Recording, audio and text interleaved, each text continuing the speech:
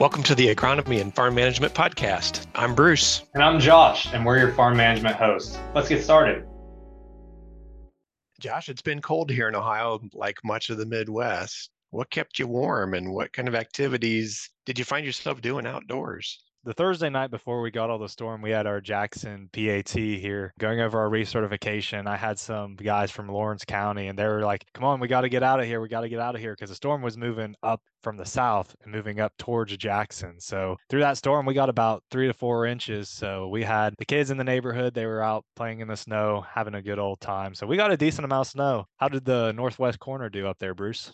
Boy, we had a slushy mess to start with and my driveway. So I got home late on a Friday and it had already gotten dark. So I didn't plow the slush. But then by next morning, it was like 9 degrees. And so I had pinball ruts, meaning when I was trying to drink my coffee and drive down the driveway, it was like I was a pinball in a pinball machine and it was rough. It was brutal. Another thing about winter time, farmers don't like it when we in Extension cancel meetings because to have a snowy event and have a reason to go out and drive in snow, I think that just motivates farmers to go to that meeting. So I think that's kind of a fun time of year. And I've gotten in more trouble with my farmers when I cancel a winter meeting because of, bad weather than just having the meeting and guys and farmers and gals just getting there and just enjoying that wintertime meeting. So, yep. Off and running and great time of year for the winter. So who do we got this week, Josh, as our guest? Speaking of farmers, we actually have beef farmers, and I've heard beef farmers, they like the snow the best whenever they're out tending to their livestock. But we have Dirk Dempsey. Dirk Dempsey, he's the Pike County A&R educator. Dirk lives on his family-owned farm where he does a variety of things. But we'll go ahead and let Dirk introduce himself. So Dirk, welcome. Thank you for having me, gentlemen. I really appreciate the opportunity to join you today. But yeah, snowy weather, that's definitely the most time of the fun that we have, isn't it? Going out and chipping out ice out of the water tanks and trying to get equipment to start when it doesn't want to start. It's definitely a blast. So Dirk, can you explain the background of kind of your operation? I know you have a family-owned operation going on and kind of some of the stuff you do out there. Primarily, our operation is based on the cow-calf side of the beef operation. So everything is centered based on cows and calves. So how do we market those livestock that we have on the farm? However, there's a couple offshoots that go into marketing for our operation, and one of those involves forage production. And so with that, we've actually developed kind of a specialty market in terms of alfalfa and alfalfa orchard grass production and marketing some straw from the wheat production on the side of the operation. Dirk, some of your history. So go back in time a little bit and talk about the history of the operation, where it's been, and kind of maybe what are some of those lessons learned from understanding the history of where your farm comes from? That's a great question, Bruce. So one of the neat things that my father and I have went through and found out, I'm the eighth generation on the farm. So, and that farm's not the Dempsey farm. It actually would be considered the Horton family farm. So with that, we've tracked that down to almost 200 years of operation in the same township in Jackson County, and that's in Jefferson Township. So being in that township for that long, you go through the history and find out what your ancestors were doing. And the last iteration of the farm, it was the Hortondale Fruit Farm, named after my grandfather and his brother Horton, which is interesting. So Horton and Dale had two different philosophies. And one of those being in Jackson County, the county of apples. So the farm was traditionally an apple orchard. They had apples, peaches, and a few of those tart cherry trees back in the day. And in the 40s, 50s, and 60s, the profitability from those orchard trees was significant because of supply that they had, and that the demand was huge in terms of delivering to regional markets. One of those newer markets being established was Big Bear grocery store chain, which is no longer in existence. So that's just kind of some of the history in terms of how that was going in terms of tradition. And then moving from the 70s to the 90s became a time of change on the operation. My grandfather, Dale, he decided that Hereford cattle was the way that he wanted to go farming. And so it became a struggle between Dale and Horton, figuring out who was more profitable. So one of the ways that they went to figure that out was they split the farm into puzzle pieces. And when you go to split a farm that's nearly 1,000 acres into a puzzle piece, well, how does that happen, Bruce? Well, as you can imagine with an orchard, We got all the orchard was on top of the hills, and all the cattle got to graze the bottom ground. So a few years pass and few profitability years for both of them pass. And then as you start to imagine, as temperatures change, as years change, if you go back and look at the data, what started to happen more often in Southern Ohio? We had more of those early frosts come in and get the trees in springtime. So Horton suffered some significant downsides of not having a marketable crop to go through and sell in the fall time. Meanwhile, the cattle, up until the 80s, were starting to be really profitable. Then as you get farther and you're looking at the farm economy in the late 80s, you can tell that interest rates were high and things were challenging. And that's kind of when Horton decided, okay, Dale, this orchard business isn't as profitable as I thought it was. And Dale actually started to buy more of the farm back away from Horton. Considered it was split, it was still within the same family. And subsequently, I was born in 1993. That was Horton's last year on Earth. He passed away that year, and that's when my grandfather and my dad bought the rest of the operation away from his side. By the end of the 90s, my father had cleaned up almost every tree that was left from the orchard to move into more of the forage production, therefore the alfalfa and orchard grass that I mentioned earlier, and had expanded the beef side of the operation, having up to and around 200 cows, mama cows, every year. Dirk, it sounds like your family has been marketing gurus throughout the year. It just came from circumstance with the changing environment. They had to switch from fruit trees to more of a livestock background. Today, what products are you mainly marketing on your operation? I know you said forages and beef. Kind of talk through a little bit of what's marketed. Things that are marketed on our operation. I graduated from the Ohio State University in 2016. We were direct marketing maybe 5 or 6, half a dozen freezer beef a year in terms of selling beef off the farm, with our main focus being selling feeder calves. And then we got a call that one of our neighbors had started selling all natural beef to an outlet over on the East Coast. So we contacted them and had a meeting, and we decided we were going to sell 2 semi-loads or 2 potloads of finished fat cattle to this outfit. And that was great for a couple of years until we started realizing that there might be something that we could do to expand our profitability margin, and that would be to sell direct to consumer. Around that 2017, 2018 window, I said, well, we're selling these 2 semi-loads a year. We could go ahead and we could start marketing on Facebook. In 2016, last year that I was at Ohio State for my undergrad degree, I had took a class in ag communication about online presence, where we learned to develop a website and social media presence. And so with that, I had developed a Facebook page. But that's kind of the precipice of developing that marketing strategy for direct to consumer and where all of the consumers seem to be. And then as we keep going on, COVID happened, and it was a scary time because of supply issues. So the supply issues at the chain stores and grocery stores had people calling us, say, hey, we hear you sell a few freezer beef. Could we get an order for freezer beef? And so I'd start placing appointments at the local butcher shop. And then before that, even come to realize that the butcher shop was booked out in more than a few months, when I could just call before and it would be, oh, you can have a spot in 10 days. And so I went ahead and I had booked my appointments at the local butcher shop for the next year. I went ahead and I booked 5 freezer beef for every month. That's 60 freezer beef for an entire year. And during COVID, I sold 60 freezer beef that first year. And that's kind of one of the ways that I started direct marketing my freezer beef, in terms of gathering customers on social media, having that website presence. And then with that, we went ahead and started marketing more of our alfalfa orchard grass products too. So that's based off of where I live. So where I happen to live, I happen to be surrounded by a population that doesn't use our traditional diesel vehicles or gasoline vehicles. They're strictly horsepower. Well, by horsepower, I mean equine. So when we have equine powered vehicles, they got to have some sort of fuel, right? So their fuel choice is alfalfa based forage. And that kind of developed as a niche for us to sell those small square bales to the population that live around me, and I didn't really have to go very far to deliver them either. So an input cost was lower for me in terms of making that a marketable product. We've expanded our sales of alfalfa, small orchard grass bales as well. We even have, based on our ability and ease of use, is to market those large 5 foot by 6 foot round bales of hay to those populations as well, just for ease of handling too. But yeah, just to kind of summarize that, both of those products, forage and beef, use direct to consumer marketing. And that's kind of the majority of our business model right now.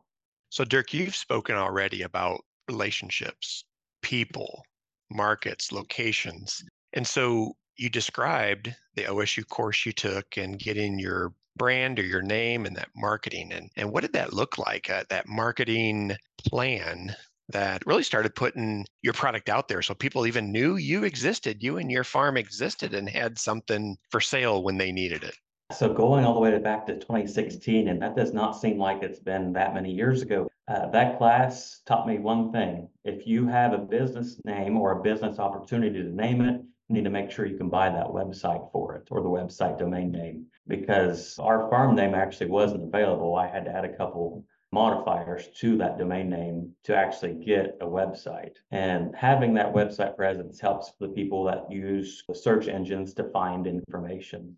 Does it sound kind of costly? I mean, is that a point where people say, well, boy, that's got to be expensive? What kind of reservations did you have by making that jump? It's a long-term investment in terms of buying that domain name, because you're paying an upfront cost and then a yearly annual fee. And then on top of that, just to have the name, you have to pay a host server to actually have all of your content on that platform. So you're making a long-term investment in your business and operation just to have that presence online for customers to be able to find you. Some of these social media platforms are free until you go to buy different ads. Most of what I've built in terms of my following on my Facebook page has been built organically or without ads. However, during COVID, after that first year that I sold 60 freezer beef throughout the year and sold quite a few of those alfalfa orchard grass bales of hay, we went through and I thought it would be a good idea to do one yearly Facebook ad. And we actually did that at the beginning of that year in 2021. So at the very beginning of the year, what do people do? They make New Year's resolutions and or goals. And that was kind of a component of that marketing for us on social media. And I put out there that we're taking orders for freezer beef for the upcoming year. You call in, you could get on our wait list, and you could go ahead and place that order for a quarter, half, or whole beef. And what that did was it took that nice organic audience that we built up and added to it. And so we were able to take in individuals that necessarily weren't within 2 hours of our reach. I ended up with customers from that state up north, all the way down to Virginia, and then out as far west as Illinois. That's a long way to travel just to buy beef, but I've been able to be lucky to actually retain those customers based on the quality that they received from what started out as a simple ad on social media. So, Dirk, was it early onsets of your success and the trajectory that you're on with this business? Was it one-on-one conversations with people, talking with them? And when did it flip to more of that social media? When did you know that, gosh, I'm getting traction with these personal relationships? Now I'm getting traction with the social media aspect. When did that switch flip? So that's an interesting question, because you can go into this operation, and I spent a lot of time on the phone answering a lot of the same questions. What's this going to cost me is typically being one of the biggest questions. Then the questions would delve into, well, what do I get for my money? And so I like to be transparent as possible. Being that person and having that platform, I was able to go through, and then I had access to a platform that you could go and make little banners with. So utilizing banners on Facebook, you could have this colorful post. It wasn't just a blob of words. It was all wrote out. On a quarter of a beef, you're going to get this many pounds. This is what your cuts of beef are going to look like if you go with the standard package. These are the steaks, the name of the steaks that you're going to have. And this is approximately how many pounds of hamburger that you'll have. And as that went on, that started to be more online questions instead of phone calls. So can I get this additional product from your beef rather than steaks, hamburgers, and roast? Can your butcher shop that you work with give us the tallow? Can we get the bone marrow? additional products that I didn't necessarily benefit from selling, but the butcher shop that I had the relationship with was able to then upcharge them and build them as a customer base that they could offer those and sell those and move those instead of those products just being discarded. Dirk, I've been really excited for this podcast, just kind of the topic that we're talking about, because whether we're talking about forages or beef, we're kind of looking at the startup of a small agricultural business and starting to see it grow as it moves on. One way to start seeing a business grow is by keeping good records. How is your record keeping for your operation? Honestly, probably messy. But as you get going on with record keeping, you start to develop a system. And it can be as simple as what I do. I have the Notes app on my iPhone. That is what I keep all of the notes for beef for 2024. In April, this is what so and so ordered when they ordered it and what they expect to get. And then even on my wait list for hay, this is an interesting one for record keeping because that year of 2023 that we just went through, where yields weren't exactly what we expected. Yeah, I have a wait list to probably sell more hay than I could ever produce, but whoever contacted me first on that wait list is typically how we go through an order of selling to our customers. So record keeping, it can be messy at times because there are certain times of the year where you get more calls or texts or even Facebook messages of people wanting to buy a certain product. And unfortunately, as you all know, we can't just sell a whole beef of fillets because there are only a certain number of steaks that we get out of a whole beef. And unfortunately, I can't sell you a whole beef of filet mignons because I would, but I can't. In terms of record keeping, have a system and stick to that system. Don't change midstream. Stay with that record keeping. Mine has worked because it's simple. I now have some record keeping that I do on the cow calf side of it. It's all on an Excel spreadsheet. When that cow goes through, when she's expected to calve, when she calves, that way I keep track of cycles, knowing that if she's going to have an opportunity to go through and be a profitable cow in the future, what field she was in terms of knowing where or what bull she was exposed to, and then understanding how she did with weaning. There's also some animal health issues that we track on our farm too, that we go through and keep track of in our records. So you mentioned your records being a little messy. Whenever I learn stuff, it's usually from my failures. Has there been any moments where you've failed in your record keeping that you've improved? I heard that you went from Apple Notes, and I know you still use them, but also going to that Excel sheet, like you said, being more precise in what you're tracking. One of the biggest nightmares that I have, and I have vivid nightmares sometimes, is having someone show up to pay you for something that you don't have. And so coming up with a way to get rid of and get past that nightmare. Fortunately, I can't say that I've had any failures, but I've had close calls. So one of the things that I go through and I do in terms of record keeping is I build a little bit of a buffer so that if I do happen to make a mistake and I've promised an order, let's just say I promised an order of a quarter of beef, I always have a little bit of give that I should be able to come up with that pretty soon. I've not had that failure yet, but I had a built-in buffer just in case that I did. One of the things that I did in terms of that marketing was I built that buffer in just so I could prevent that nightmare from happening, because this is something that, I've kind of always struggled with. It gives me a little bit of anxiety saying that I've got all of this beef in the freezer ready for you to pick up. But if I have that ability to say, okay, I can get that extra quarter in on that order, I've not caused an issue. But yeah, being more precise, that gives me some alleviation of that anxiety. And you're able to take that and just sleep a little bit better at night. Dirk, you are an educator at heart and you genuinely love the industry of agriculture. And so part of your role might turn to educating your customers. What have been maybe a question that has been the most surprising question from a customer that you were glad to explain and to educate them and just to share what they were unaware of? And it was a great question and it was a great teachable moment for you. So other than we can only get fillets, is that what you're asking, Bruce? Uh, so a couple of those questions that pop up into my mind are just how long it takes for you to actually get that beef from your farm to the processor to someone's freezer, then it actually gets to their table. So talking about that process. So you might place an order in January for an appointment that I have in April. Well, maybe you've chosen one of the two butcher shops we work with. One of them is a little bit faster than the other. So we talk about dry aging and that process. If it has the opportunity to, that carcass has the opportunity to hang just a little bit longer, that dry aging process can affect the flavor or tenderness of that product as well. And so educating about dry aging, how that process works. One of the questions was, I want that whole beef in a hamburger. And so naturally, being one that likes to ask questions, I said, why? Just because I like steak and I like roast. And honestly, one of my favorite cuts of beef is the tongue. And so I like to talk about all those products when we're going through the chart. And they said, well, that's how we buy it from the store. They only have bought hamburger from the store. And this is someone that's a little bit older than myself. And I said, well, do you ever go to a steakhouse or out to a restaurant and get steak? Well, yeah.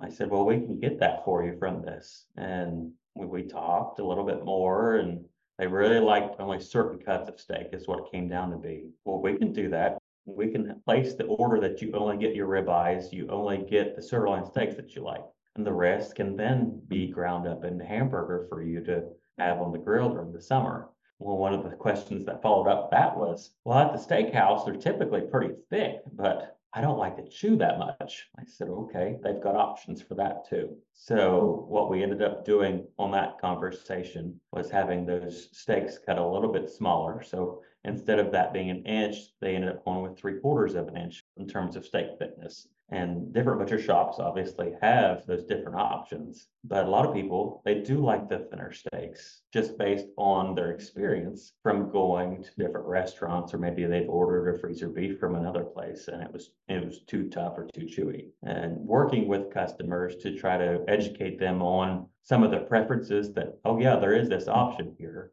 and what they could actually get in terms of retail products they could have in their freezer ready to go at a moment's notice and have for the family dinner. That's been a real pleasant experience to help someone learn the difference between option A and option B. And they didn't even know that there was an option B. So, Dirk, it sounds like you're taking the Burger King method where they can have it their way. Your customers are being able to get their cake and they can eat it too. So, what is the best way to retain customers through your business? It's simple, Josh. And it's not just that it's the Burger King motto, but it's delivery. If you actually are able to deliver what you promise, people are happy. One of the ways that we've retained customers is we've got a quality product and we say what we mean. If you've ordered that for an April drop off, I'm going to tell you this is going to be dropped off on April 12th, for an example. And then that butcher shop will take anywhere from 18 to 24 days on average. And then you should be expecting a phone call. So when you're expecting that phone call, they're going to say, well, you need to pick up that beef by the next Saturday, because that's how that butcher shop likes to operate. And so you've delivered all of the expectations up front. Now you've got expectations. You're hoping for the right outcome for that. So the outcome is a desired product at the right delivery time. And so you've set all that expectation. It's made for you to go through all the outcomes. Sometimes there are things that happen. Appointments get moved. You have to reset expectations.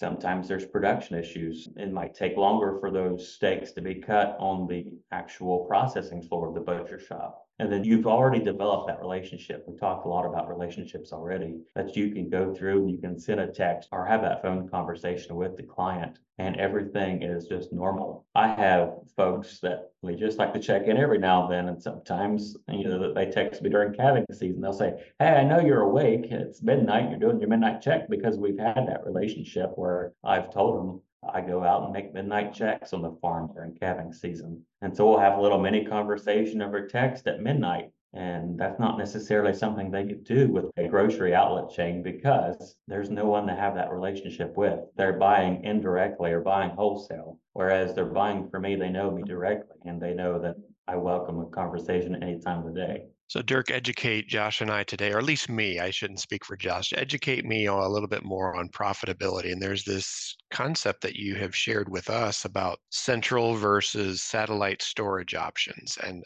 honestly, I have no idea what you're talking about. Central versus satellite storage option. How complex or simple is that idea that you're under the category of profitability? So under the category of it being profitable, you need to understand how you operate. And this is more on the forage side of things. I've got multiple barns on different farms where I can store different forages. So I might have a better quality forage in one barn.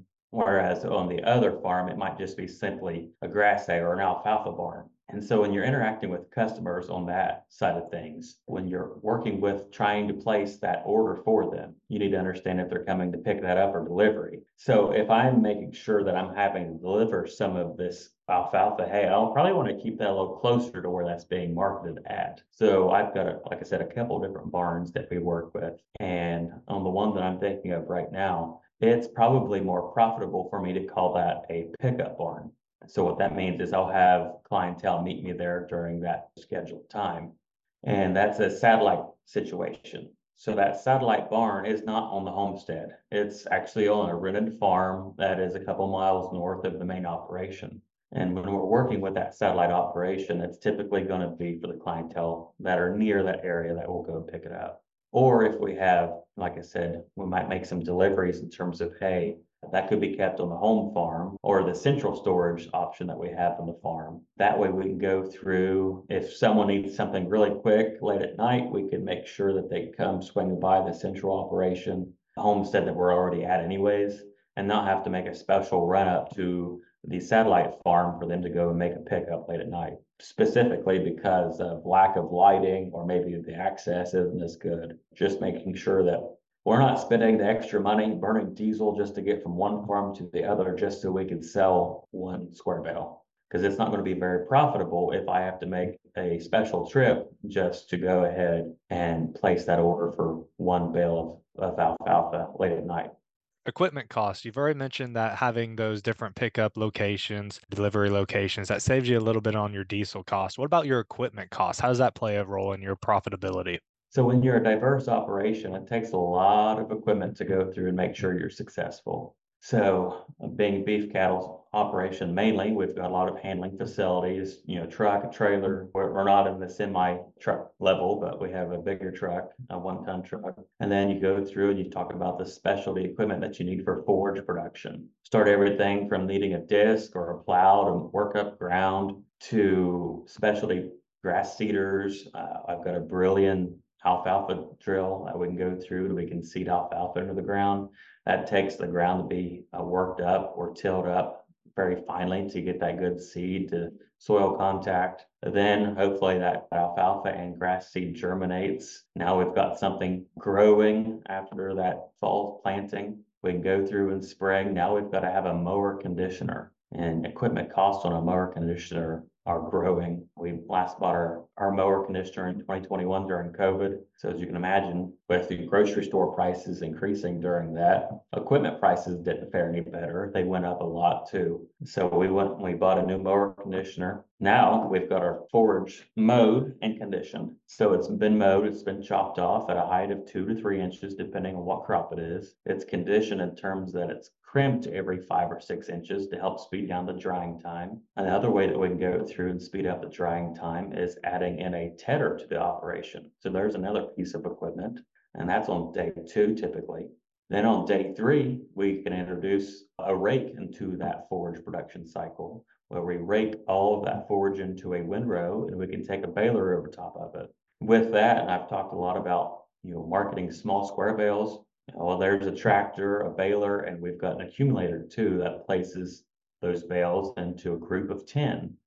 And then in terms of equipment to go through and pick up those groups, I have a specialty loader that goes through and grabs that bundle of 10 bales and puts a piece of twine all the way around it.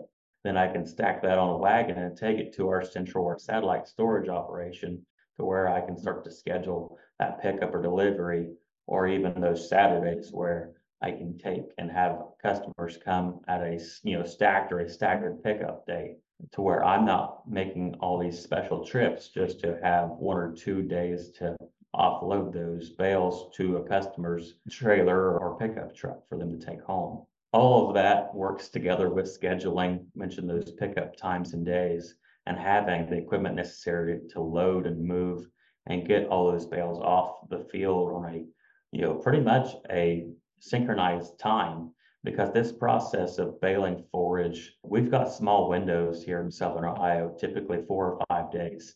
If we can get that forage mowed and baled off the field in 4 days, we're calling that a victory. Dirk, I've heard you use the phrase we, and so I'm going to ask a question about your labor force. And so, who makes up the team that is engaged in the production side and then maybe the marketing? Are you a one-man show to get this all done, both on the forage and also on the beef side? How does that all come together? No, and I'm very lucky to have my father, who's been in this business for very many years, to be as part of this team. It's my father and I, and that's we. That is who we is. And we work a lot together. Not as much since I started this role as extension, but every day I'm spending time on the farm with him. Weekends are fun. We work together in terms of developing all these plans for the farm's success. So in terms of when it's time for breeding season, I'll work with my dad and he'll develop a plan. It's like in terms of developing an outcome of when we want those cows to be bred, then we'll implement a strategy. Say we might want to think about natural breeding and having a bull in place by this date, or maybe we're going to think about an opportunity to introduce artificial insemination and bring in outside genetics that we might not necessarily have the opportunity to afford otherwise. That's kind of how we work together. We'll develop a brainstorm and take those ideas and make them into reality. Dirk, where does tradition come into play for the farm? You talk about a multi-generational family business. Talk to us a little bit about tradition. So being that eighth generation to be on the farm and just having my daughter last year in 2023, the ninth generation being born, it really hits home as you start to, I turned 30 last year. Gosh, that seems old to me. But when we're thinking about tradition, we're remembering, like we talked about at the beginning of this, where we came from, how the farm was an orchard, and now it's primarily a beef cattle operation. Well, by the time my daughter is 30, what will that look like? We'll be as a farm over 200 years in age by the time she takes the reins. And we're looking forward to seeing what we go through in the next few years until she gets to that age that she's went through and feels comfortable managing a farm. That's building tradition and one that is sustainable. It might not look the same as it does today in terms of marketing direct to consumer. It could go back to more of that wholesale outlook, or it could go even farther into the delves of that direct to consumer by offering a more diverse product bank too. So the tradition of our operation, I look forward to seeing how that continues to grow and thrive over the next many years. Dirk, what's one last piece of advice for anyone that's listening that would be interested and trying to make that jump into starting their own business, whether that's something small on the farm, whether they can branch out and do something else? Try it. One of the things that my wife and I do as a partnership off the farm is we decided we wanted to sell lambs direct to 4-Hers and FFA exhibitors. So we decided that we were going to try that this past year. In terms of learning, that's a whole different ballgame in terms of growing beef cattle to growing sheep on the farm. So we've learned a lot, but we've tried it. And that's always the scariest part is trying something new. But go ahead and just put your foot in the door and actually just try it. Don't always try it at a large scale. Work your way into it and give yourself room to grow. And as you figure out those bumps and bruises, you can easily overcome those bumps and bruises when it's a smaller operation than if you jumped into it and you bought 100% stake in something. It's not always if we are successful. It's a matter of how much time and effort we have to make something successful. So Dirk, related to your forage and your beef enterprises that you've gotten established and you've gotten that traction in your customer base, how will you measure success in 2024? So with the way the farm economy is moving, one of the ways that we can measure success is our bottom line. So at the end of 2024, I hope we're in the black and not necessarily in the red due to equipment costs or our other various input costs that we have on the farm, seed, fertilizer, fuel. So that's one of the ways that we're going to look at success for 2024 is making sure that the farm is profitable. And one of the ways that we always measure success is those relationships. So making sure that we're continuing to retain those relationships and build upon those as we go into 2025 is a good way to measure success moving forward. Perfect. Thanks, Dirk, for being a part of the podcast today. We really appreciate your time and giving us your knowledge. Hey, it's my pleasure anytime. Thanks for listening today. For more information about farm management tips, be sure to check out the Farm Office at farmoffice.osu.edu.